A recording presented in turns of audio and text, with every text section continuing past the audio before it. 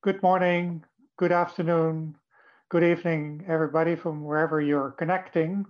Welcome to this virtual policy seminar on local versus global, the role of trade in building food system resilience. The focus of this seminar is on how food supply chains have been adjusting to COVID-19 and what it may mean for the future of food systems. While food supply chains have shown a fair degree of resilience since the outbreak of COVID-19, many countries have faced severe disruptions in supply chains and had to respond to large shifts in food demand. Some countries have responded with protectionist measures in the form of export bans on key staple foods aimed to protect domestic consumers while depriving those abroad. While only a few countries resorted to such measures, it did stir a discussion and created controversy regarding whether food systems strongly connected with global value chains are not more vulnerable to disruptions than more localized food systems. Conversely, others point out that open access to global food markets provide access to more diversified food supplies and creates greater resilience to food systems. This discussion has research with COVID-19, but has deeper roots in beliefs that local food systems with shorter supply chains could be more sustainable and more resilient than global ones with long and much longer supply chains. Calls for circular economy approaches for sustainable food systems often also promote more localized solutions. Today, we will take on these fundamental questions of how best to structure our food supply chains with several prominent policymakers, practitioners from the private sector, and experts from international organizations and the research community. I will ask them to give us their perspectives on whether it's better for food system resilience and sustainability to prioritize the strengthening of localized supply chains or to seek deeper integration in global markets. At today's policy seminar, we will proceed as follows. We have interventions from 5 panelists, starting with Mr. Guido Landheer, the Deputy Vice Minister of Agriculture of the Netherlands, and who will speak on behalf of Minister Schouten to introduce the Netherlands' approach to a circular economy for agriculture and the food sector and what this means for the role of international trade. It will then be followed by perspectives from the private sector given by respectively Robert de Vrede, the Executive Vice President of Global Foods of Unilever, and Jeroen Elvers, the Corporate Director of Dairy Development and Milkstream of Friesland Campina, a large international dairy company. And subsequently, we'll hear from Ms. Marion Jansen, the Director of Trade and Agriculture at the OECD, and Maximo Torero, the Chief Economist of the Food and Agriculture Organization of the United Nations. After that, we will take questions from you, the audience, and also give the opportunity to the panelists to react to each other. IFPRI's Director General, Jo Swinnen, will then give his closing remarks. To raise a comment or question, please do so at any point during the seminar. But I would like to remind you, all watching online, that you can submit your brief questions on ifpri.org, on Facebook, LinkedIn, YouTube, or by using hashtag AskIFPRI. So without further ado, let's start our discussion and start with Mr. Guido Landheer, as I mentioned, who's the Deputy Vice Minister of the Minister of Agriculture in the Netherlands. Mr. Landheer, in March 2020, Agriculture Minister of the Netherlands, Carola Schouten, posted an invited blog post on IFPRI's website. She made a strong plea for a circular economy approach in transforming Dutch agriculture. She wrote that, and I quote, circular agriculture aims to minimize inputs of concentrated feed and chemical fertilizer, as well as outputs of harmful substances and waste. Residual products from one chain are feedstocks for another. We try to close the loop as locally as possible within a company, at the local level, within the Netherlands, or across national borders. But the motto is do it locally if possible and regionally or internationally if needed. End of quote. So, Mr. Landweer, thinking post-COVID-19, can you explain how we should interpret this approach in practice, knowing that the Netherlands is the second largest exporter of agricultural products in the world? Does the circular economy approach mean that Dutch agriculture will now first focus on closing the production cycle locally first, before considering what it means for cross-border trade? Over to you. Well, thank you very much, Rob. And good morning, what you said. Good morning, good afternoon, and good evening. Thank you for giving me the floor. What you're mentioning is that the Netherlands is the second exporter in the world. And I would like to say that there's never been a policy goal. It is probably more an outcome than a policy goal. One of the key factors of this outcome is that we are a fairly small country with scarce resources like land, and so we have to learn to innovate, and that is also the outcome is that we have an innovative agriculture sector. And it means also that what it was a policy is that we focused on cooperation between academia, the industry, and the government. And we have an open, trade-oriented population in the Netherlands. So these are the backgrounds of a fairly successful agriculture sector. And our food production is incredible intense, but also incredible efficient. And it is good enough that we can feed our own population, but it's also good enough. Well, we also play an active role in feeding the world, which was described in National Geographic a couple of years ago. And that was also because of our technology.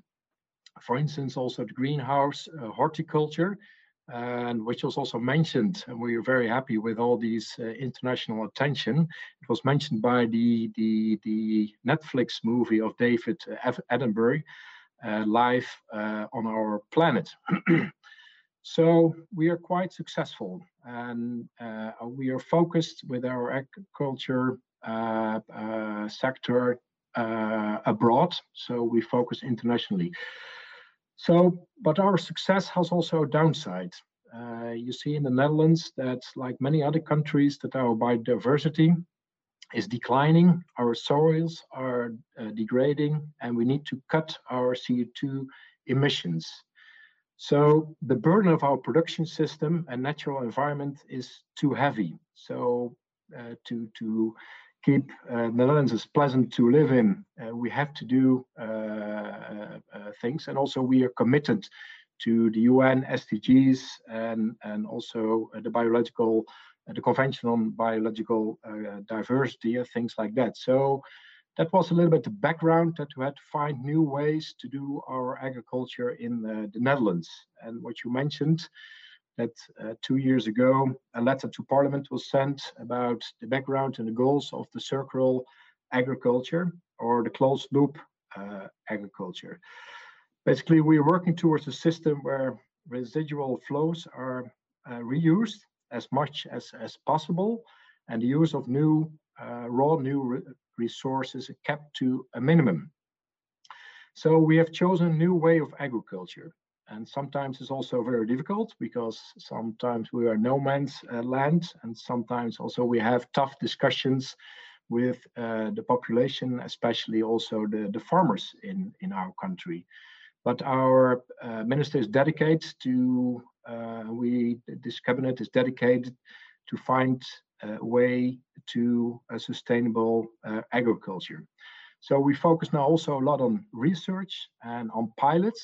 We have many research projects for having healthy soils, sustainable production with less use of chemical pesticides, and a focus on more innovation. For instance, the CRISPR-Cas to get resilient seed production. So as part of the circular agriculture is also closing the loops to get it more locally. And yes, local food and local loops is getting is important part of the circular agriculture. Local food can help. It's good for sustainability. It's good also for the community and to have it in the countryside. It's good also to support your local farmer, local shop, and these are really important things in the countryside and especially in the villages. And we have seen local food is getting more popular in these times of COVID. We think that right now the local food and the Netherlands, it's about regional food consumption is about 5% of all consumption. And we think that there's a potential to get to more to 20%. So that means 20%, if you say, is it or local food or international food? No, it's and. So we don't think it's versus, but we think it's and, because if you see right now, 75% of our production is exported, and 75% of the land which has been used for Dutch food consumption is located abroad. So that means that local food is not enough to feed, well, probably to feed our country, but not enough to feed also and to fulfill the challenges with the growing world population. So we think that local food production and consumption is really important, and that is an important part of our policy focus. But it is not enough, and it means that we will be still open for international trade. That's where we are strong at.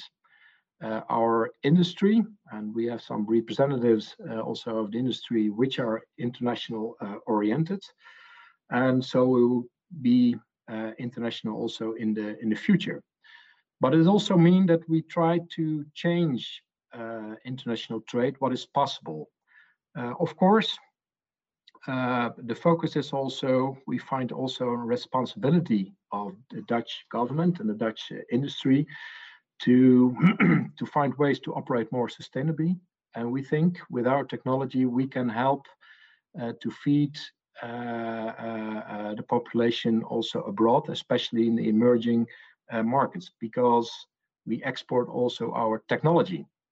And by exporting our technology, we can play a role also in the local, closing the local loops in other countries with our technology. For instance, also with the environmental controlled horticulture, which we are exporting all over the world. And there are nice examples in Mexico, the US, Saudi Arabia, Japan, and so on. So we feel there also a responsibility.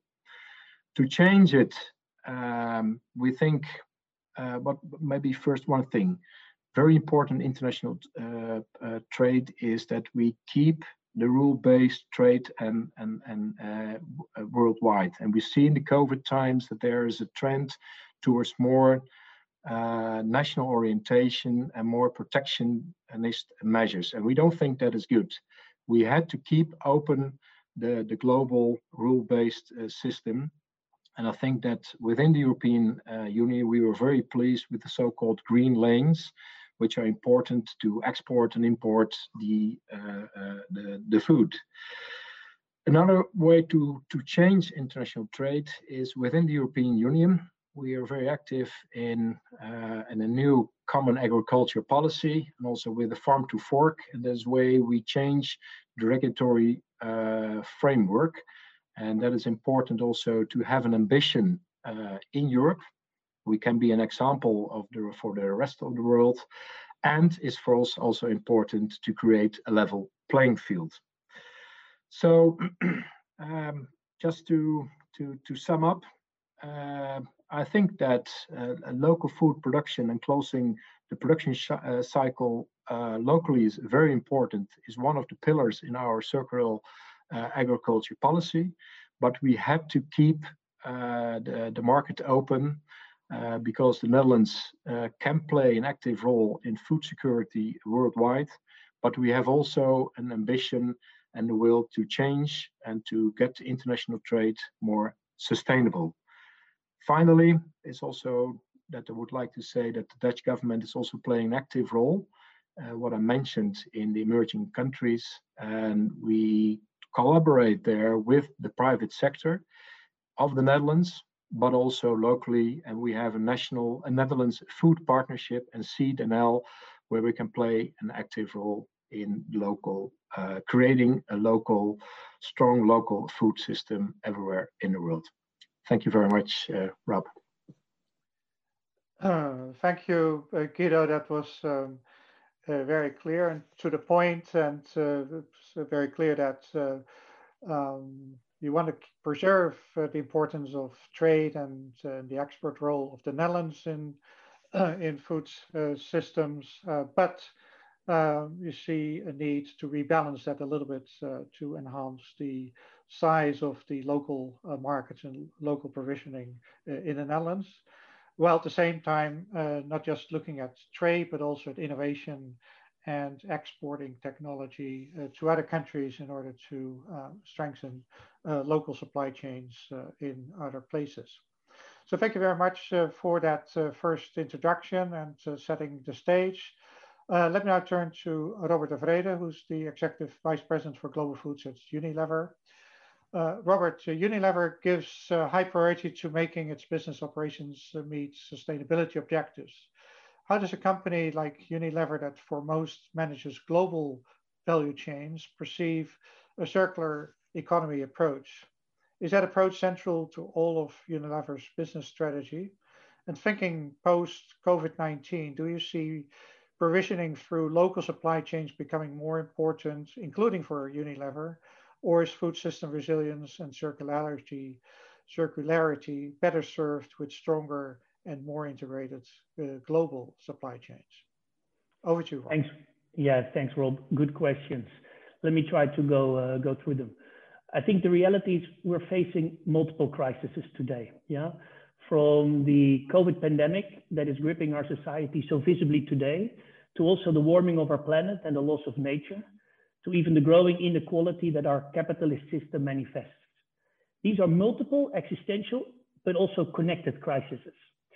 And the urgency is clear. Many experts say we have only 10 years to get our act together, and that's mainly reasoning from a climate change perspective. Inequality might even hunt us down faster when you're looking at the latest developments in some parts of the world. These issues are interconnected, and this is very visible in the current pandemic. The evidence that the loss of nature and driving humans closer to wildlife is leading to an increase in diseases like COVID. Yet we've got an opportunity to tackle these crises together. The way to deal with one of them is by dealing with all of them, transforming to a resilient, low carbon, more inclusive, and circular economy. And we believe that only by doing it all will we be able to get the support, the traction, and the scale that is so needed. A circular economy is probably the only solution to decouple economic growth, which is intrinsic to our human behavior and what we're trying to pursue, to decouple that from resource depletion and the environmental impact. But it can also help to drive a more resilient and more powerful economy. We believe we need to shift with three things: shift more towards circular feedstocks, shift more towards regenerative agriculture, and closing the loops on plastics. Now, it might not be on everybody's awareness when you're looking into the public debate at the moment, but 30% of our greenhouse gas emissions come from agriculture, and even 70% of the freshwater use consumption. So let's dive a bit deeper in the regenerative agriculture part. In Unilever, we use a Unilever Sustainable Agricultural Code that has helped us to shift more towards agricultural sourcing over the last 10 years. But we need to go further and faster based on science that we see from the current crises. A circular approach needs to fuel the solution, focusing on how the biosphere can naturally regenerate so we can come to a regenerative agricultural system. Not growing the same crop in the same place season on season, but designing it with diversity of crops and locations so that we give the soil and nature the time to restore. Also, by changing the demand of what we eat. Today, we're consuming only 9 crops for 75% of our food. And we need a much more diverse, much more plant-based diet in order to come to that sustainable food system And this will not only build more resilient systems, it will help us to better deal the volatility that the current environment gives us. On your point on global versus local, we are a believer of globally connected systems, but make no mistake, every global system is built by local elements, local connections, local smallholder farmers that get access to global marketplace, that are able to produce against fair wages, but then also getting the knowledge and the access to drive the right sustainable impact. A well-connected local system into global value chains is the most robust way to secure food resilience, but also to ensure that we get enough affordable and sustainable food for all 8 billion of us. And finally, innovation and partnerships are key to this. To help consumers to eat more diverse, more plant-based, and increase our yields while we become regenerative and sustainable, we have to work together and we have to embrace science and data. And make no mistake, this sounds like we're adding costs all over the system. There is good business in doing so. It's estimated that transforming the food system towards a more resilient food system, towards a more sustainable food system, can create 8 million jobs and add an additional 2 trillion euros in productive growth by 2030. There is no time to waste. We need to accelerate. I know we might not have all the answers for the final equation, but I believe there's enough clarity to further get going and to accelerate. And we're looking very much forward to doing so, and by partnering with various groups, whether it's NGOs, other multinationals, local farmers, in order to get the job done. Thanks, Rob. Thanks, Robert. That's a very clear plea for sustainability, but also doing so by making sure local and global value chains are well connected. And it's very interesting to see a big company like Unilever playing for this in this direction. And let's see how other companies look at this. So let me turn to Jeroen Elvers, who is the Corporate Director of Dairy Development and Milkstream at Friesland Campina. Friesland Campina is one of the world's largest dairy companies, but remains rooted in a cooperative business model linking livestock farmers to dairy processing and distribution activity, largely through local supply chains. You do that in Europe as much as around the world. Moving forward, do you see local supply chains and market development as a key for building more resilient food systems? Or do you see a more hybrid model where local supply chains are strengthened in their connection with global supply chains as managed currently by Friesland Campina? In all of this, is it technically and economically feasible for a dairy business to operate under the concept of a fully circular economy? Jeroen, you have the floor. Yes, thank you. Thank you very much. First of all, thank you for inviting us for this important topic. And let me also build on some of the developments and trends that we see in relation to the pandemic that we're in, and that was mentioned a couple of times. So we see indeed that more and more countries are accelerating on their efforts for backward integration, building a more self-sufficient feed chain. The question is if that's truly circular, to be honest. I will get back to that later. But also we see that we have become very vulnerable in relation to the sourcing of, for example, feed, in relation to the cattle or dairy industry, but also in relation to materials. If you see some products that have 6 different items in it that come from 6 different countries across the world. But also transport has become quite a significant topic that we have learned from at this moment. If you look to self-sufficiency and backward integration in food, or in our case in dairy, then the question is, what is truly being self-sufficient? If you build, for example, large-scale farms, an example is China, and there you see indeed a huge increase in local produced dairy, but then you become extremely vulnerable of the import of feed for your dairy cows. And we saw that in COVID times that actually that became an issue. Are you then truly self-sufficient? And is that the right definition of circular? So also building on what Mr. Land here and Mr. Vrede said is that what we truly believe in is in what we call the golden triangle So a very strong partnership, cooperation between knowledge centers and the government, the public sector, and private companies. We see very good, the Netherlands is a good example, but also, to be honest, China, but also countries like Pakistan. We operate in Pakistan. Not everybody knows, but actually our business there is based on 100% local sourced produced dairy. But there are also other examples. Also building on what Mr. De Vrede says, to be honest, is that yes, we have to deal with a pandemic at the moment, hopefully just at the moment. And yes, we have, as mankind, a huge challenge on our environment, our responsibility for the environment. But also we have a very fast growing world population that needs food. And that is why basically, as part of our Nourishing a Better Planet strategy, we basically invest in our global dairy development programs, and that's in 8 countries that we operate. Is there we source dairy locally, and there we support smallholders, small dairy farms, family farms, helping them, supporting them, and with investments on producing good quality dairy to help them to improve their productivity. And yes, there we pay a fair price, and we basically collect that milk, we process that milk, and actually we bring that to the market. So it's a full dairy value chain in this case in those countries, and that helps on a lot of different topics. In this case, we help farmers with a better income.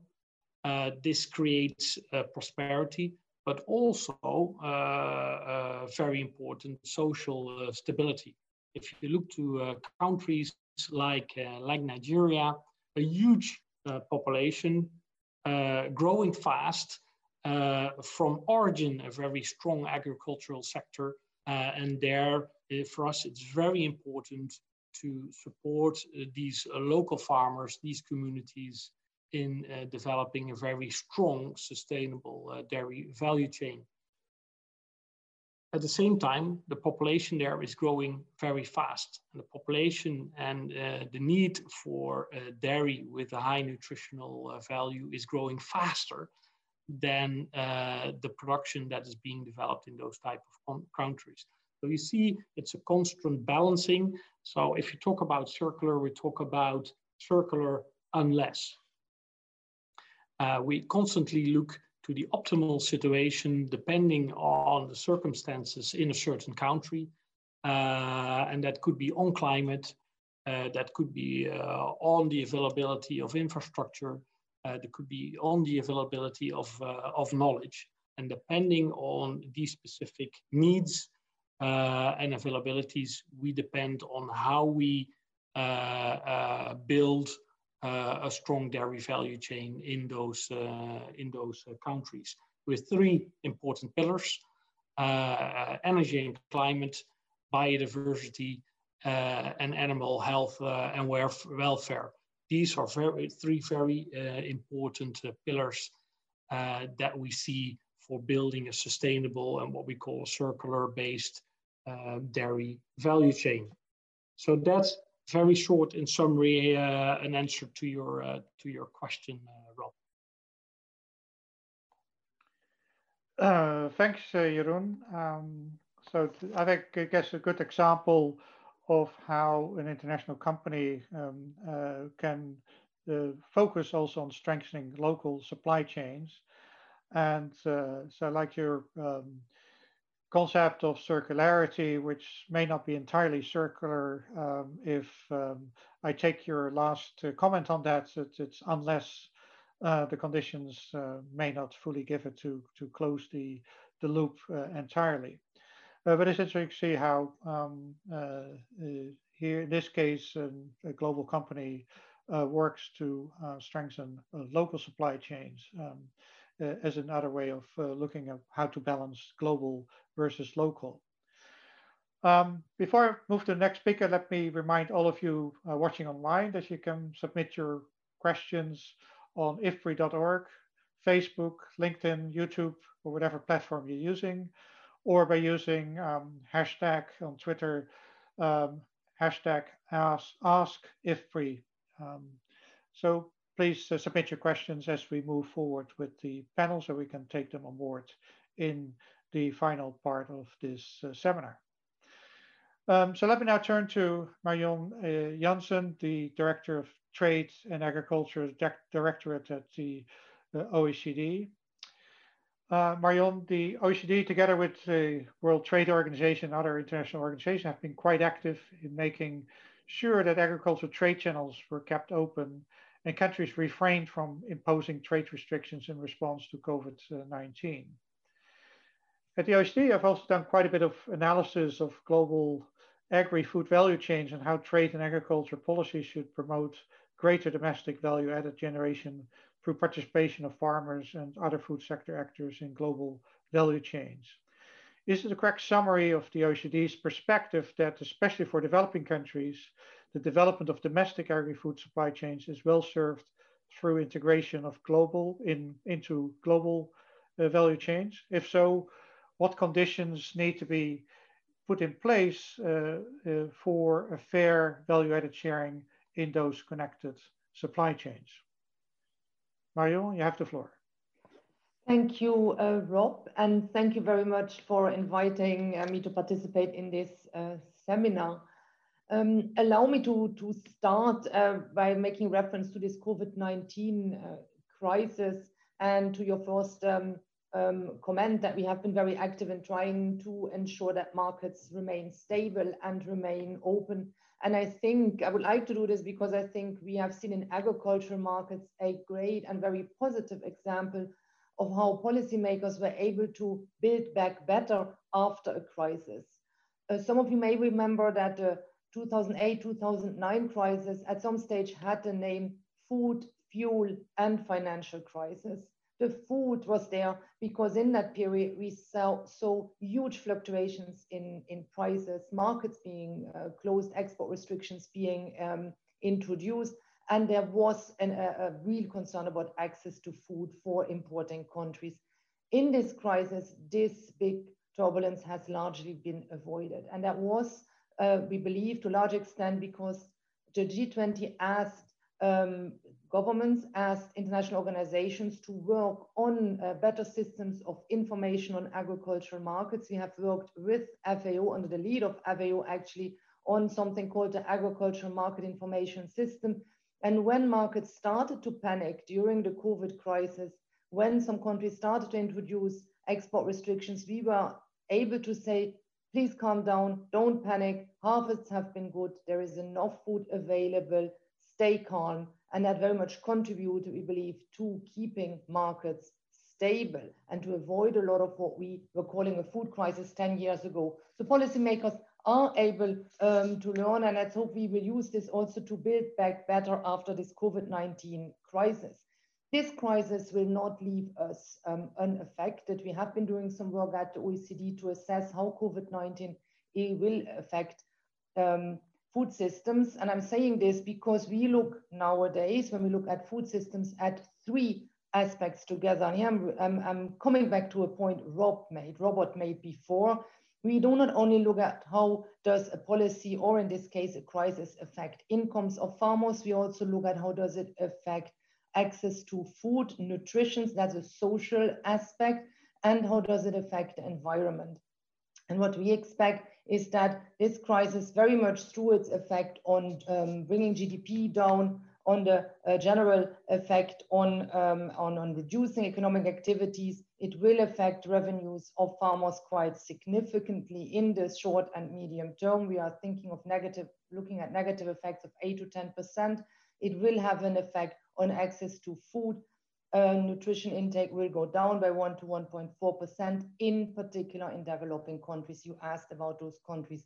On the positive side, less agricultural activity, and there I'm coming back to points made before. In this case, has a good repercussions on CO2 emissions, we see less damage to the environment. So we are looking increasingly at how these three areas, economic, social, and sustainably interact. And we are notably doing this in a publication we will launch on January 27 that looks at better policies for food systems. Now, value chains have continued to function during this crisis. Nevertheless, the crisis will have a negative effect. As you said, we're having a discussion now of whether value chains have been a problem or whether it's better to, are we more resilient if we are more local? Our work tells us, our assessment simulations tell us that going fully local is definitely not an answer. We have been doing simulations on whether going onshoring everything would make you better off and less vulnerable. The opposite is the case. But nobody will be surprised about this. We heard also Guido Landher say, maybe we go a bit more local, but we will stay open and more local. In particular, small countries, if you're thinking about reshoring, everything becoming fully independent, it's impossible, but it makes you very, very vulnerable. Every local shock, think of a bad harvest in 1 year, makes access to food for your entire population a big problem. So we would definitely expect that we will always be thinking of systems that remain open for trade, for exports and imports, in order for not to be totally vulnerable, exposed to shocks, and in order to be resilient. Does global integration in global value chains help for developing countries, or is it better to be a direct exporter? There are two advantages we are seeing from being part of value chains. First, during a crisis like this, it's often a structure within value chains that is most resilient. And private sector actors definitely learned also from the 2008-2009 crisis. They have strengthened their risk management systems, and we have seen value chains being pretty resilient during this crisis. Smallholders, suppliers into value chains can benefit from this. Also very important for agricultural trade, meeting standards and regulations of your external partners, of your partner countries. Often lead firms in a value chain help small suppliers with this by passing information on, but sometimes also by supporting them financially. So being part of a global international value chain is a good thing. Last but not least, and I will finish with this, you asked about fairness. Is being part of a global value chain fair? How fair it is will very much depend on how the value chain functions and what policies are in place in different parts of the chain. Our membership mainly consists of industrialized countries. We are advising our countries in order to help agriculture, but also maintain a level playing field, move away from price support, move away from support directed to outputs, go towards more R&D, more research, more education, and towards more rural infrastructure. I believe that this is not only good for our members, but will also make trade fairer for developing countries who participate in global value chains. I will leave it here, and I thank you. Thank you so much, Marion. That's a very clear perspective of basically you have to, as also others have said, find a proper balance between locals, have strong local supply chains, but we cannot do it without good international trade rules and have an important role for trade, and then seek how we can make sure to steer that in sustainable direction. So I think, well, we seem to have quite a bit of agreements on those points across the various presentations, so much less controversy perhaps, but maybe the big question is how we should seek that balance. Let me move to our final panelist, but not the least one, Maximo Torero, the Chief Economist at the Food and Agriculture Organization. Basically to address the same question, but Maximo, FAO has always stressed the importance of international trade for food stability, resilience, and food security, and even more so in response to COVID-19. At the same time, FAO also supports the idea of a circular and solidarity economy that prioritizes local markets and seeks to strengthen short food circuits as they can increase the incomes of food producers while maintaining a fair price for consumers. So how would you compatibilize these two perspectives from the view of FAO? And wouldn't this entail contradictory priority setting when you support countries? Over to you, Maximo. Thank you very much, Rob, and thank you all. Let me share a little bit, a few slides in these 5 minutes that I have. First, I think it's important to start by saying that I don't think it's local versus global. I think it's local and global. There is no contradiction and no opposition between them. And let me explain why. Because essentially what we care is to resolve this problem. This is what we care today. So we have 3 billion people that cannot afford healthy diets. And we already know what it implies in terms of reducing NCDs and so on and so forth.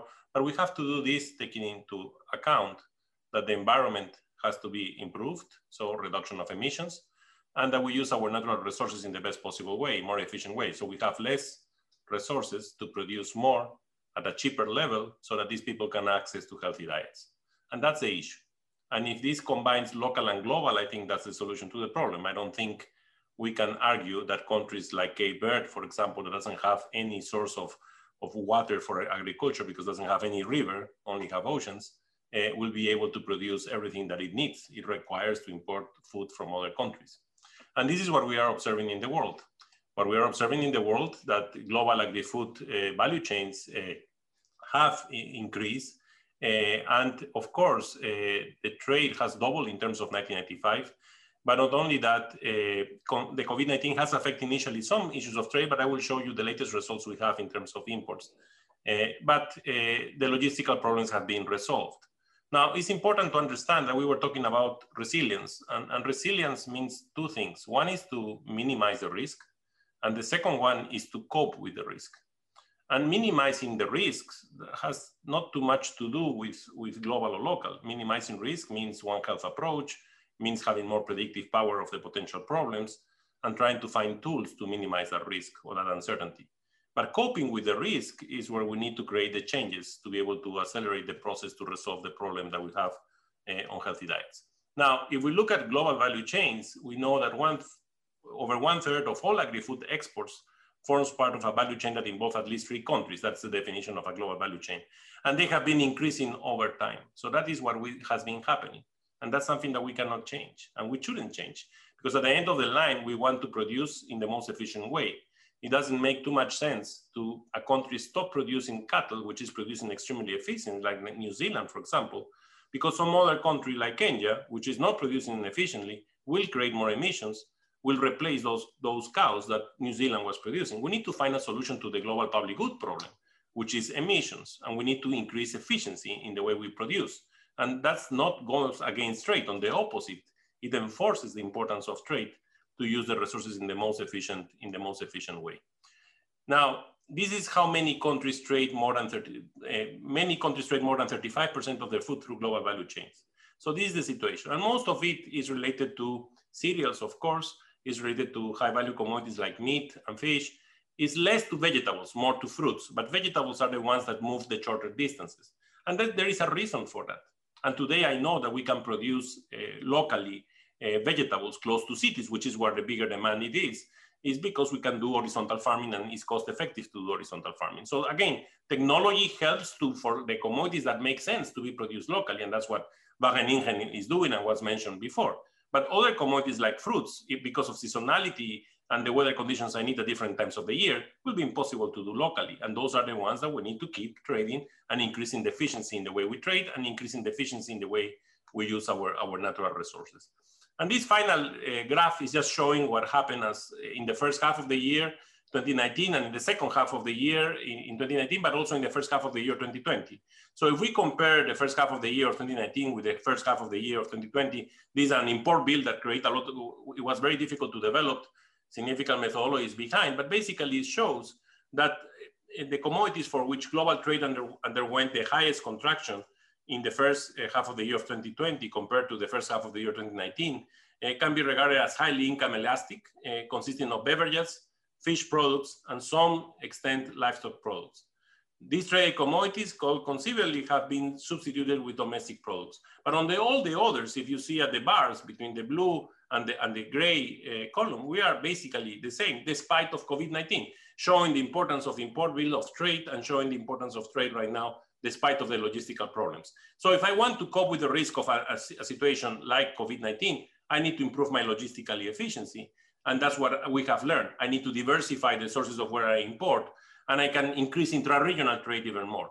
But that's the important concept behind. I think we cannot use COVID-19 as an excuse to argue that we need to move locally and that we need to move self-sufficiency. As OECD has mentioned, we know that doesn't work. And we know that I will be inefficient in the three fronts I was speaking. But also we know that we need to increase availability of food to be able to achieve the concept of healthy diets for all. And that is a responsibility that we need to take seriously, containing and controlling for the externalities that we will create, what we call trade-offs on the environment and on emissions in the best possible way. And trade plays a role for that. But again, it's not a substitute of local production when it is possible and when it is efficient to be able to do it locally. Thank you, Rob. Thank you, Maximo, with clear overview, also to give us some numbers on the importance of trade currently and how we can connect better the local and global value chains to build more resilient food systems. Okay, but thanks to all the panelists for these interesting perspectives. So as I summarized previously, probably we see less of a controversy between local versus global. It's more a question, how can it be connected and what balance to strike between local provisioning and the use of trade, and how local providers can connect with global value chains that are both to their economic benefits, but particularly also for the benefit of food security and sustainable food systems. So to everybody online, so move to the Q&A. Let me remind you again that you can submit your questions on ifpri.org, Facebook, LinkedIn, YouTube, or use Twitter hashtag AskIFPRI.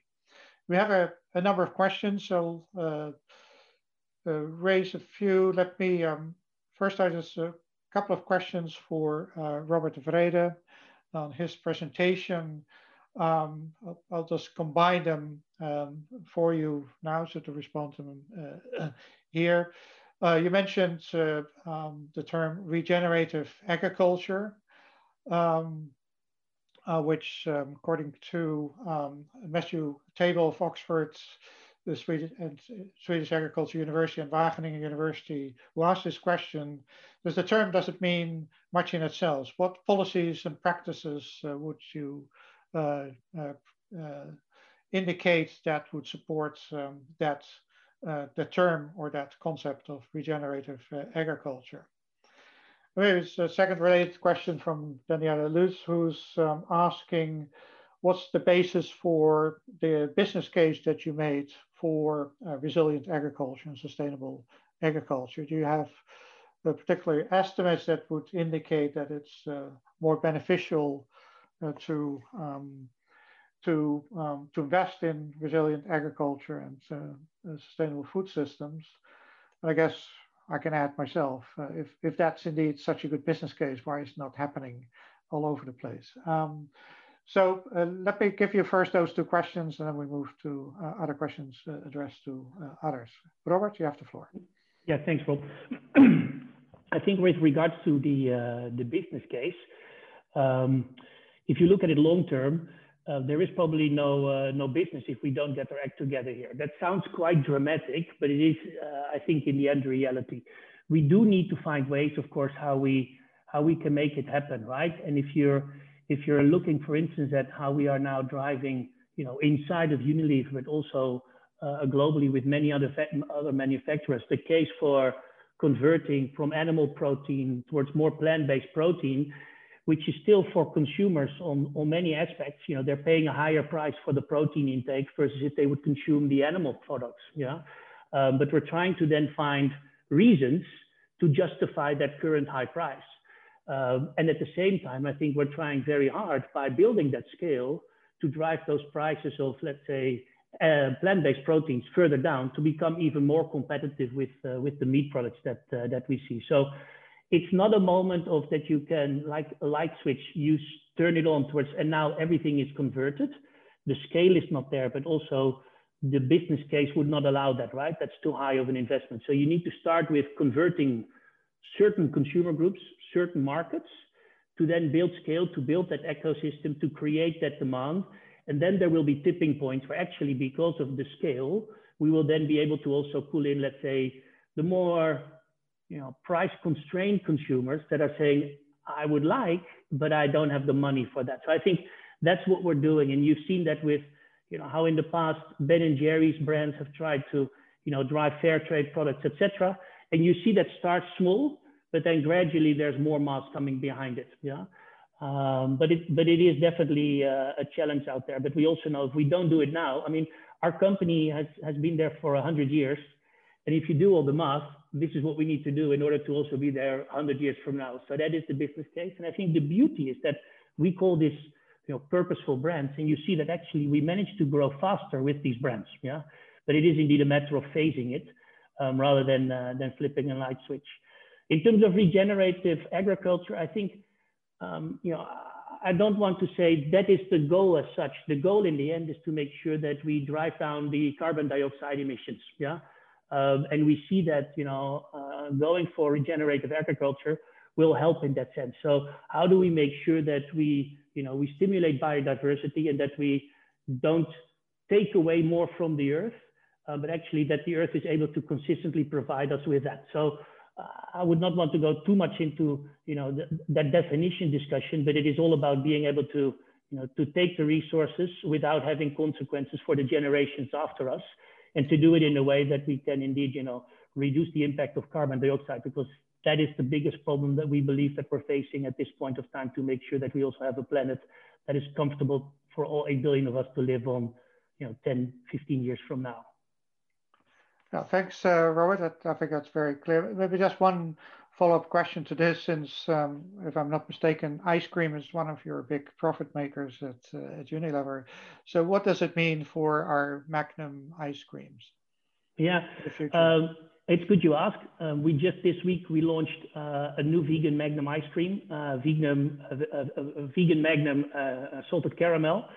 So also there you see that we are trying to make sure that we've got all the offerings available and doing that in the best way possible. In the end, food is also, it has to be nutritious, but it also has to be pleasurable. So we need to make sure that we find that balance in its totality. Yeah.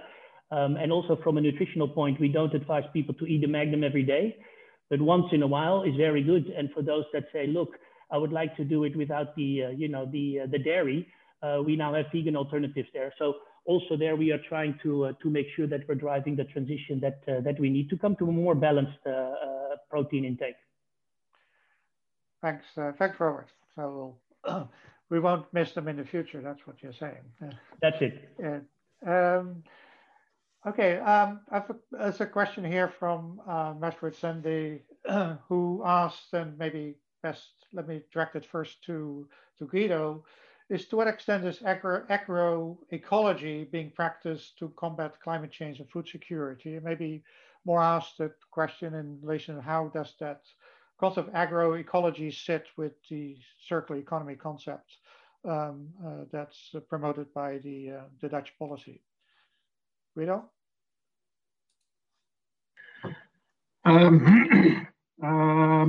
Well, I think that the most important thing is that circular agriculture, just like also agroecology, are ways to realize sustainable agriculture. And we have a lot of discussion also in the Netherlands. Is circular economy of agriculture, is that a goal, or is that a means to realize a sustainable agriculture in a sustainable world? Of course, also in the Netherlands, we try to find some different ways, different means to realize sustainable agriculture, and agroecology is one form of realizing that. We call also is what we call nature inclusive farming, for instance, and there are different concepts to realize this. So yes, we're trying to stimulate that. What I mentioned in my introduction also is that we are supporting from the government a lot of research. And I think it was mentioned also by Jeroen Elvers that the strong point of innovation, of a necessary point, is to have the right ecosystem, and the collaboration between academia, the industry, and the government is crucial. And what we do is research, and the other point is also having pilots. And we have different pilots also in agroecology. And so we're trying to learn from these aspects which are successful. We try to realize more in that field. So maybe I can now I have the floor. Maybe we'll have to raise one point, if you allow me, Rob. And I think that's what was mentioned by the different speakers, as also by myself, that the challenges are really huge. And I think that Robert said we have 10 to 15 years to realize that. The important thing is that what as a government also, what we are think is a dilemma is that there's a sense of urgency. On the other hand, we have to change a lot of behavior of the consumers, which is mentioned, but also the key players in all of this are the farmers. And what we see in the Netherlands, but I think it's not only a typical point here in the Netherlands, we see worldwide, because of the transition and what we try to realize these ambitious goals, is we need also farmers, consumers on board, especially the farmers. It's important, and that we try also to realize with the CAP, the Common Agriculture Policy of the European Union, to give them the earning capacity which is necessary to get them on board to make that transition. So we're speaking a lot about challenges, and that there's a business case for the sector, but there need also be a business case of the farmers. Yeah, thanks, Guido. That's very clear, and so we can have consistency between these concepts if we make that clear, but also involve the various stakeholders to get them aligned with transformation processes. Let's take a few further questions that have come in. Maybe here's one, maybe it links a little to your final answer to engage, who to engage in this conversation.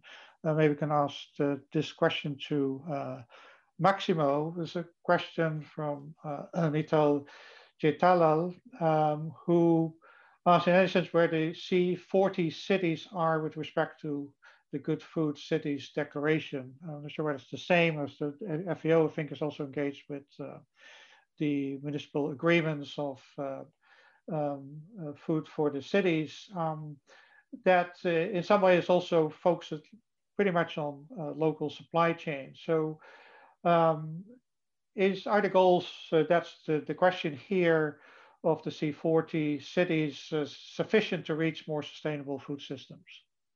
Maximo? Okay, so first we need to understand that food and diversity of food is not only vegetables and it's more than vegetables, it's fruits, fish, meat, staple commodities. The cities initiative is more focused around local production of vegetables to supply the cities and getting closer to the cities, because as I mentioned before, if you look at the flows of trade, the commodity which travel the less distances are vegetables. All the other commodities travel significant distances. So again, I think it's an initiative to do that, but it goes farther than just availability of food. It looks also at sustainability and of course in making cities green, which is the objective of the Green City Initiative too. So I think it's a combination of elements that is trying to assure more efficiency in production and a more efficiency in the use of natural resources, taking advantage of innovation and technology.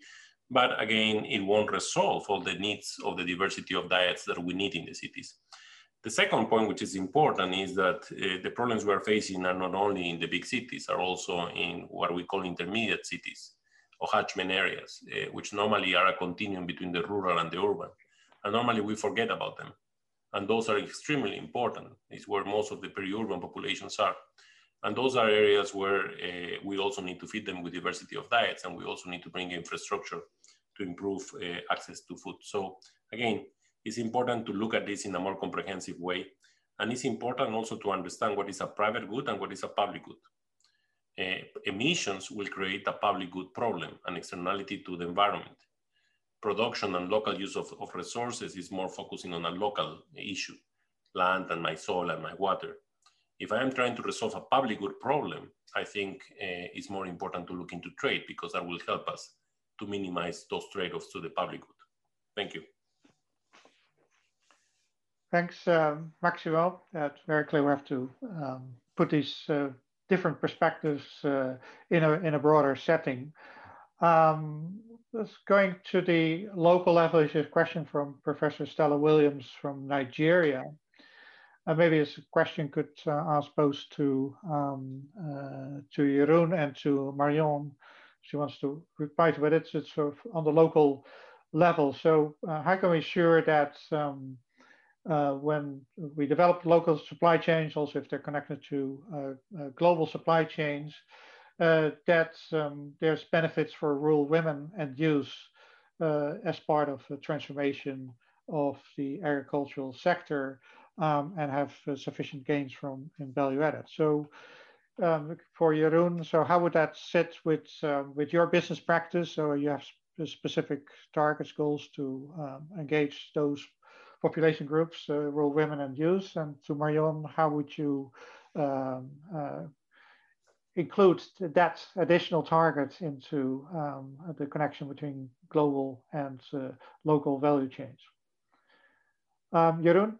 Yes, thank you. Yeah, very important question, a very important topic is that I mentioned that if you look to the dairy development activities that we do in several countries, Asia, Middle East, Africa, and Central Europe, of which Nigeria is for us a very important one, a large country, is actually that's based on 3 pillars. As you can see on these slides, hopefully you can see, is improved milk quality and productivity. I mentioned that before, very important. And improved rural communities, build strong cooperatives and make them sustainable. But as you can see in the middle, and hopefully that is an answer to a question as well, is that women and youth empowerment is a very important base of our dairy development programs in the countries that I mentioned. As it mentioned here, for resulting in economic empowerment of these young people and female farmers, but also increasing the voice and agency for them, but also to create a more attractive sector for these people. And that's what we do with together with different partners, for example, NGOs in Nigeria, specifically with Kuspil. So supported, for example, by the government to train women in farming practices, but also entrepreneurial skills, and to build this very sustainable dairy value chain. So as you can see, a very important strategic pillar of our dairy development program. Thanks, thanks, Jeroen. Marion? Yeah, the questions regarding these 2 population groups you mentioned are often very well addressed by local interventions, because often the bottlenecks are of more local nature. I think of women. One typical problem in some countries still is access to land. It's not always even legally possible to be owners of land. That's a problem. Another weakness women often face for any type of business, including in agriculture, is access to networks. So the kind Jeroen mentioned this, giving them a voice, so assisting in creating also female networks, or making sure that women participate in professional networks is important. For youth, it's education that is a specific aspect. And here I would like to come back to a place that was several times mentioned in this discussion, Wageningen, the Netherlands. has this very well known and very strong tertiary education institution, University Wageningen, that deals with agriculture. That's very rare in the developing world. And often it's assumed that if your father is a farmer, you can be a farmer as a son or as a daughter. You don't need to study anything. So making sure that skills are transmitted to the young generation is important for youth. Last but not least, what both population groups, women and youth, have a specific problem with is access to finance. If you need to invest in your business, for instance, to make it more climate resilient, that's where they are often not well positioned to speak to bankers, to speak to people in the financial sector, and that's where they sometimes require assistance. Thanks, Marianne, and Jeroen also for those answers and how we could address that issue. I have a question which is, well, first addressed to Robert, but so I suppose Robert and Jeroen to react to this. This is from Syed Irshad Shah, the Ministry of National Food Security and Research in Islamabad in Pakistan. The question is, multinational companies are working on sustainable food systems, circular economy, etc., in a developed country context, but ignoring the same approaches in developing countries. Is this due to strong regulations in developed countries, and why you don't do it in developing countries? So first question is that true from your perspective, but is it indeed the case that you feel more pressure from regulations your countries to do something in this direction than you see from developing countries? Robert, you first, and then Jeroen. Yeah, I don't think it's there's regulations that much that differ. I do think it's the affordability of many of the propositions that we use to drive this transition. Yeah, and you see that consumers in what we then call developed markets are already much more sensitive and open to include that, let's say, in the mix that they're looking for.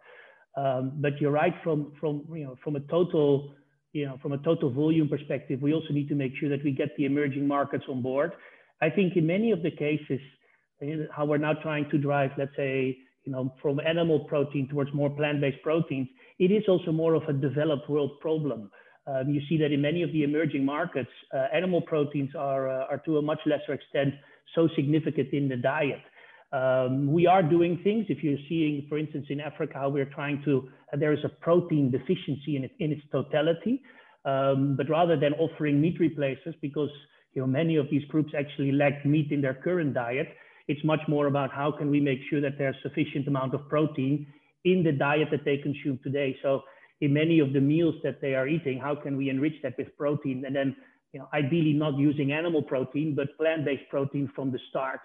But I think the biggest factor is indeed this pricing point, and we need to get that equation right. And it's more difficult in emerging markets, where it's much more sensitive and the majority is on a much lower income level than in a developed market. But in both cases, we need to get that equation right. And we are driving that across. Yeah, so I think that's also there a matter of time and innovation that will help us to further unlock. Yeah. Thanks, Robert. Jeroen? Yes, thank you. I'm not 100% sure if I understood the question correctly, but actually, it's a mixture. It's a mixture of different reasons that could be due to certain regulations, but also depending on a certain situation of the market, specific needs or consumer behavior.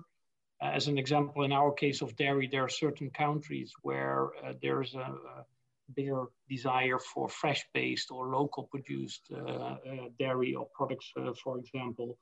Could be import or tax-related issues or trade barriers, but could also based on the availability of infrastructure, or for example, chilled-based route to market and infrastructure.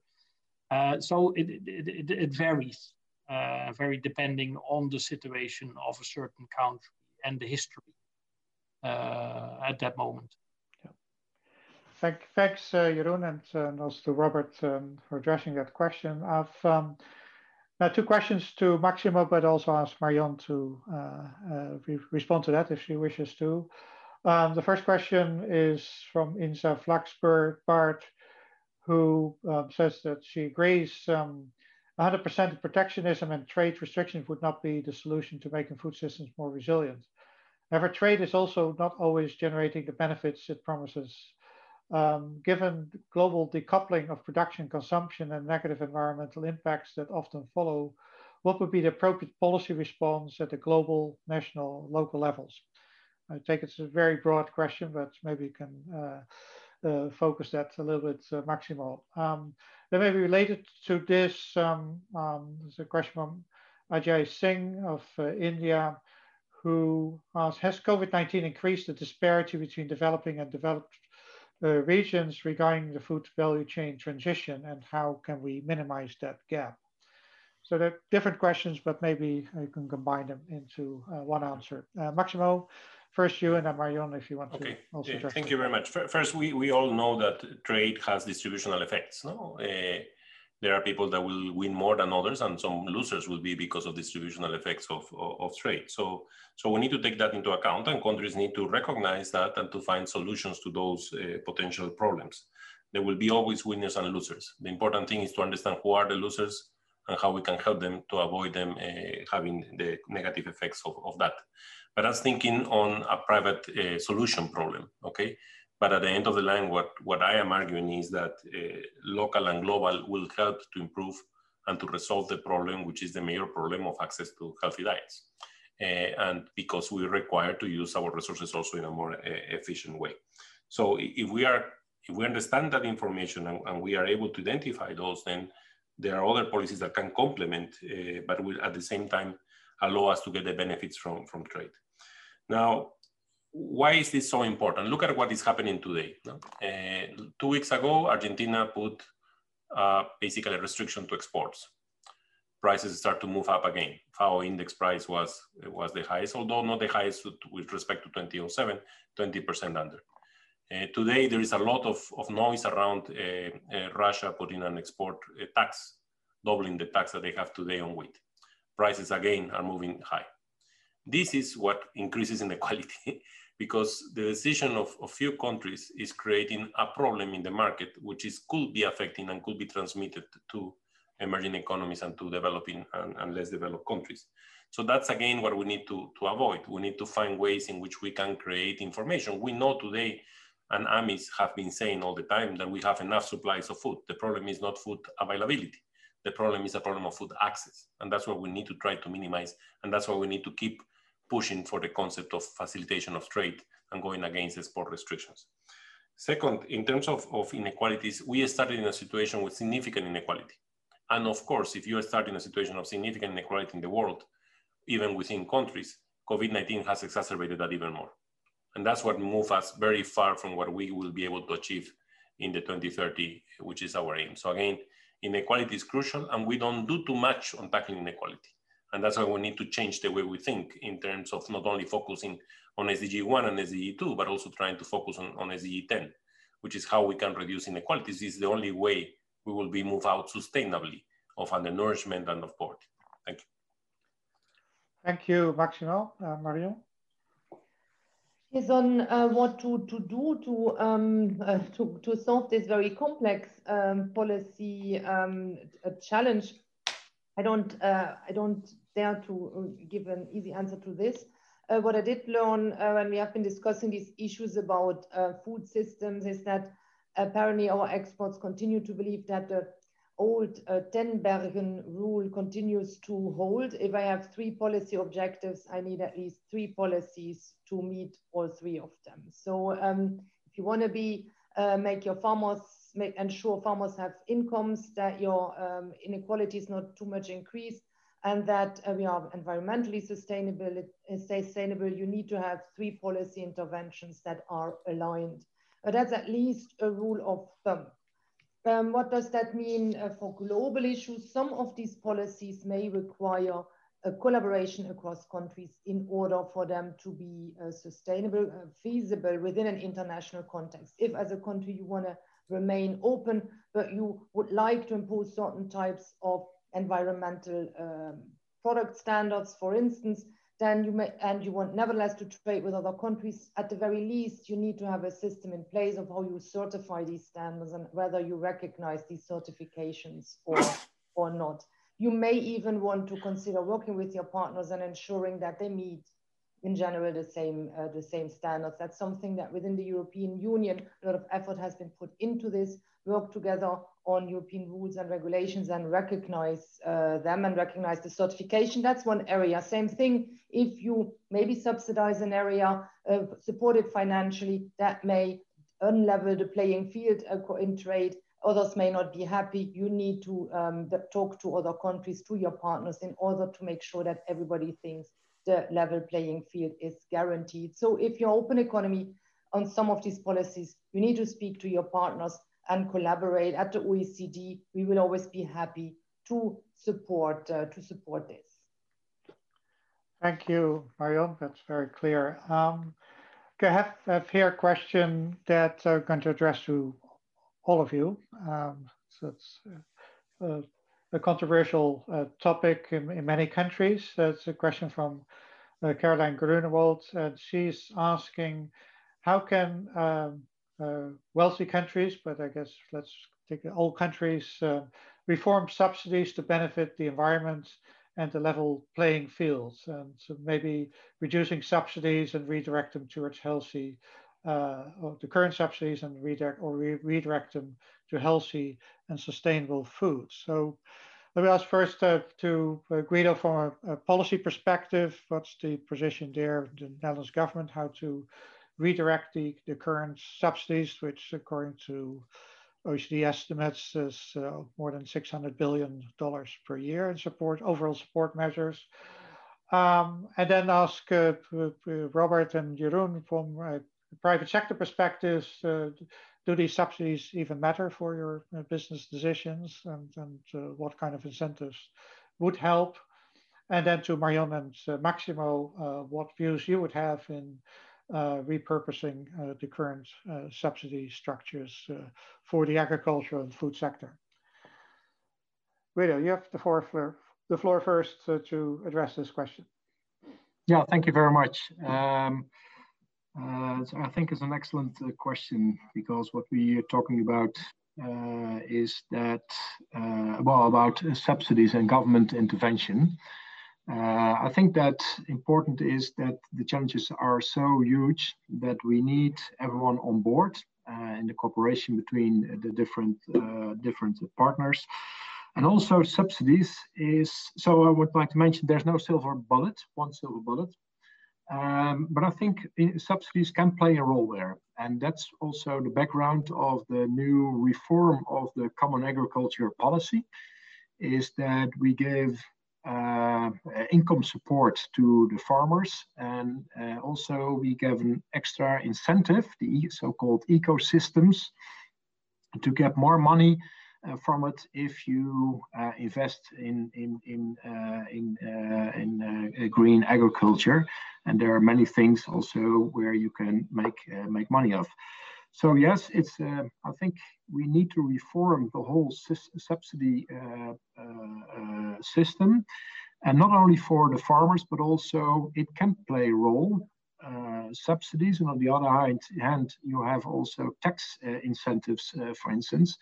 Probably, and I think we will have a new cabinet in the coming half of the year. One of the issues will be a price on meat. That could be an issue that could be helpful to change the role and the behavior of consumers. So I think that government intervention in general, regulation, for instance, but also a financial incentive can play a role in the transformation towards the sustainable economy in agriculture. Thanks, Guido. It's good that that's part of the policy discussion, and see how we can reform those policies. Robert, from subsidies. Yeah, I completely agree with Guido. I think we should only consider to use subsidies to stimulate something if we have a vision that in the end the subsidies can disappear, because they have we have used them to allow the transformation, to build the scale, to test the economical feasibility of something. As soon as the real scale becomes dependent on the subsidy, it will stay small because nobody has unlimited funds to constantly subsidize beautiful stuff. Yeah, so I think it should only be used to infuse something rather than a long-term kind of thinking. And also, I think Guido fairly called out. Actually, we see more downsides from subsidies at the moment. If you're looking at in the EU how some animal proteins are being consistently subsidized, that is not helping the transformation that we are requiring to do.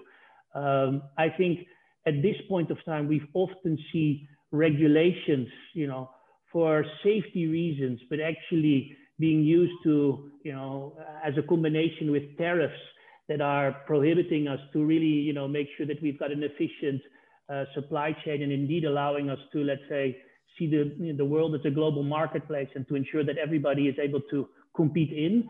I think that's the bigger restriction, and it would be helpful if there is more common legislation that allows indeed, farmers from across the globe to participate into that global food system, and not because they are letting some sort of an approval, then suddenly, they're being taken out of the marketplace.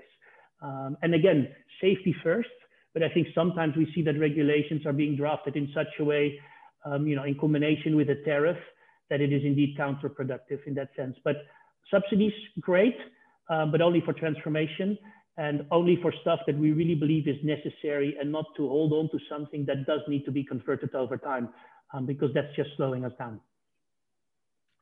Thanks, Robert. Very clear. Jeroen? Yes, well, I can only build on that. There's a saying that we use a lot, is that you cannot act green whilst having a red bank account. And with that, I relate very much to the smallholders and the farmers, of course, in this case. So subsidies, not only from the public sector, but also actually from NGOs are very important to facilitate initiatives. Very important that these initiatives are part of a value chain. We like very much the concept of microcredits. And definitely, yes, they can accelerate, but building also what Robert is saying, it should not be the goal in itself. It should just fuel a certain initiative and to become self-sufficient or more self-sufficient, or sustainable investments in the environment or circularity. Thanks, Jeroen. Marion, does OECD have a particular perspective on the current subsidies and how to repurpose them? Oh yes, we do. Subsidies very much part of my daily life. We collect data on subsidies in all kind of economic activities. We are working on subsidies for the manufacturing sector. We have been collecting data on subsidies in fisheries, fossil fuel subsidies, and agricultural subsidies. Agricultural subsidies is the area where we have been publishing data for decades. We have the longest experience, and maybe it's one of the most frustrating experiences that we have gone through, because unlike what Robert said, we have not seen a decline. And including in the type of subsidies that are trade distortive, both trade distortive and not helpful for environmental sustainability. So these bad type of subsidies, it's hard to understand why they continue to exist. I would like to see the current COVID-19 crisis as an opportunity. It's going to be difficult, but we are in a situation where governments are intervening heavily in financially in different types of markets to support producers, companies, including farmers, because we are in a difficult crisis. Support is needed. We see an amount of subsidies being given that we have maybe never seen before. Is a good thing. We need support during the crisis, but maybe if policymakers still have that time and brain space to think about how to design them in order for them to help in the transition, for them to have a long-term effect, in order to bring us towards food systems that are resilient and environmentally sustainable, that would be great. Maybe this period can be an opportunity. Do not support increases in production, do not support prices, but support transition, maybe by supporting different types of logistics, supporting research and development and skills development, and supporting the move towards more environmentally friendly production methods. Thanks, Marion. Maximo, over to you. Your thank you. on SAO.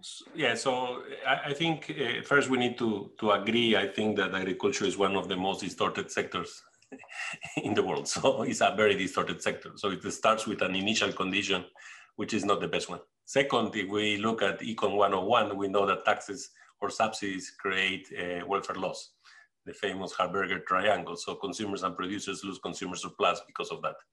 But of course, there are some times that we need to use them to accelerate innovation or to accelerate things like research and development and technologies to do new things, but they have to be temporal, as it was mentioned before.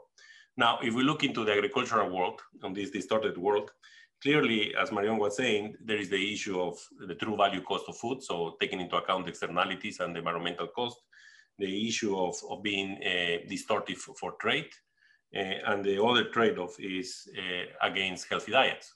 So we have all this speech of improving access to healthy diets, but most of the subsidies that we have in agriculture are towards staples and indirectly towards other commodities through feedstock. So again, we need to start to look at it carefully, and we need to start to assess what it means. And that requires simulation. That requires to simulate what will be the impacts of shifting a proportion of those subsidies from staples, for example, to commodities that will be more related to the healthy diet design incentive that we want to put in place. We have done some of those, and the effects are not so bad. They are really positive in terms of access to healthy diets and improving even the overall welfare. So it's Pareto improving in the current conditions and in the use of more effective use. So again, for me, the important thing is that we need to align incentives.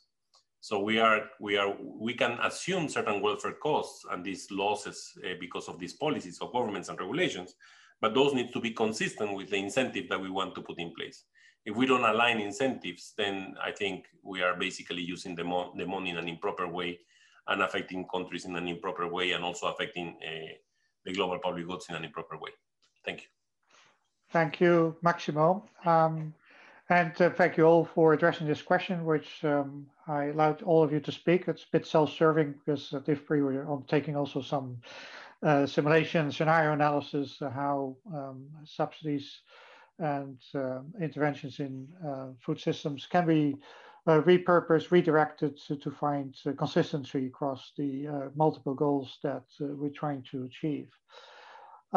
There's quite a few more questions, but we have to bring this to a close. So let me thank everybody who raised these questions. It gave rise to some further insights, maybe not a full conclusive set of answers to the core questions that we raised at the beginning of this seminar, but certainly a lot more perspective on how to address this question of local versus global, and how to balance the two parts of the food system in a way that serves resilience and sustainability.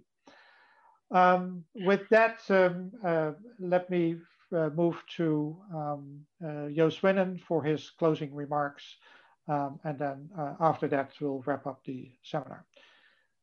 Jo, over to you. Okay, thank you very much, Rob. Rob has been too good a moderator. He actually made the summary himself already during his interventions between the speakers, so there's not much left for me to do here. So as he said, there's a lot of consensus, I think, in the interventions. There is also, but still there was a lot of diversity of perspectives, I think, and of issues that have been covered. Let me just point out a few that I thought was really important. One is the issue that local versus global is, of course, not a new issue. I mean, it's been around for a long time, and the whole anti or pro-globalization debate has focused on it. The issue also of agricultural subsidies, which a lot of them have trade intervention aspects, goes back for decades, even centuries. But COVID-19 has brought new attention to many of these issues. One of them has been how resilient have these local versus the global value chains been. And I think there was a lot of input on that. Maybe it is important to, between local and global, there's a big heterogeneity, or a large heterogeneity, if you want. I mean, when we think about local, we think about small, etc. But of course, a lot of the domestic supply chain are not very close. The consumption areas are actually quite far apart from the production areas. So there's a lot of steps there as well. In general, I think we got mixed answers, but one thing which came true, which has been said by several presenters, and which also comes out of research at IFPRI, is that overall the supply chains have, if we look back over the past 11 months or so, have been quite surprisingly resilient, I would say. I mean, there's clearly been a lot of disruptions early on, but basically the restructuring of the supply chains, the innovations that have taken place, and they're both social innovations, organizational innovations, technological innovations, have really led to a fairly strong resilience of the supply of food. Where it's much more problematic is on the demand side, where the decline in incomes of the poor particularly, and this also relates to the point on inequality, which Maximo emphasized, makes that inequality has grown, and particularly inequality in food security because of income decline, job losses, etc. Now, COVID-19 may play another important role, and that if we look back in 10, 15 years to today, we may have seen that COVID-19 has given a shock to the system, both, I would say, the economic system, but also the political system in terms of making changes. And if we, look back at recent shocks to the system, the most recent one was the food price spikes in 2008, and then again 10 and 11. And an earlier shock was the food safety crisis in Europe in the late 1990s. And both of these have triggered really important regulatory changes. And particularly the food crisis shock in the late 1990s in Europe led to a whole bunch of regulatory innovations, which have spread around the world under the form of food standards, regulations, non-tariff barriers, etc. And so maybe also COVID-19 will now shock the system both on the private sector level for the farmers, for the food industry, at the public policy level, and of course also at the consumption level, choices that consumers have to make. There's been several times references to the complementarity of local and global supply chains, and I'm really, I agree with that. I think that is very much true, but it's more than complementarity in some cases. I think Marion referred to the spillover effects of global supply chain, of modern supply chains on local farmers, local production systems through spillovers in terms of the value chains can be channels of technology, of knowledge, of capital, of inputs, etc., which have important local supply chain or local value chain spillover effects. Then what's interesting as well, we can actually use data for specific, and if you go into specific commodities, you can see that local value chains or local production and global production and trade have actually grown together over the past 20 years. And it's interesting to see that also in the data and reality and what's going on, these things grow together rather than basically competing each other out in the market. Finally, I think we got a premiere here today in the panel, that the launch of the vegan Magnum. I must say, and this has major household benefits from me because both of my daughters are vegetarian and they love Magnums, so they will be very pleased with this announcement. I think everything we heard has major implications for us at IFPRI, probably also at OECD and FAO in terms of the research, the analysis that is taking place there, where we have to pay more attention. I mean, we're already doing it, but it's really confirming our initiatives there, I think on the other institutes as well, to pay more attention to the interaction of all these objectives, affordability of food, sustainability, circularity, nutritious food, resilient food, okay? And so go from identify trade-offs, create win-wins where they exist. So go from what Marion said, go from bad to good, if we could possibly do this. And maybe coming back to the vegan Magnum story, Rob, taste of food. Maybe we should look at that as well, because certainly the consumers look at it. So I don't know how you're going to integrate that in your CGE models with your team, but I'll leave that up to you. Thank you. Thank you, Jo. And that's indeed an interesting puzzle you could put in front of us, but we'll find for sure a way to address that in our models, as we always find a way to address new topics in our modeling systems.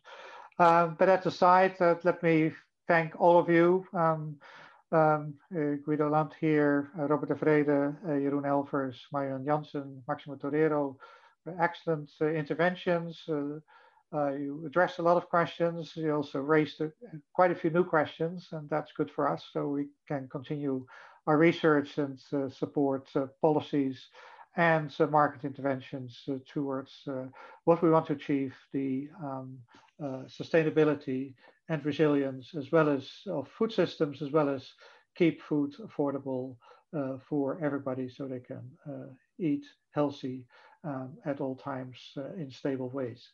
So with that, thanks also to the audience. I really apologize not being able to pass on all of your questions, but clearly this is a topic that merits further discussion, and we'll do so, no doubt, in our policy seminar series. So with that, I close this seminar.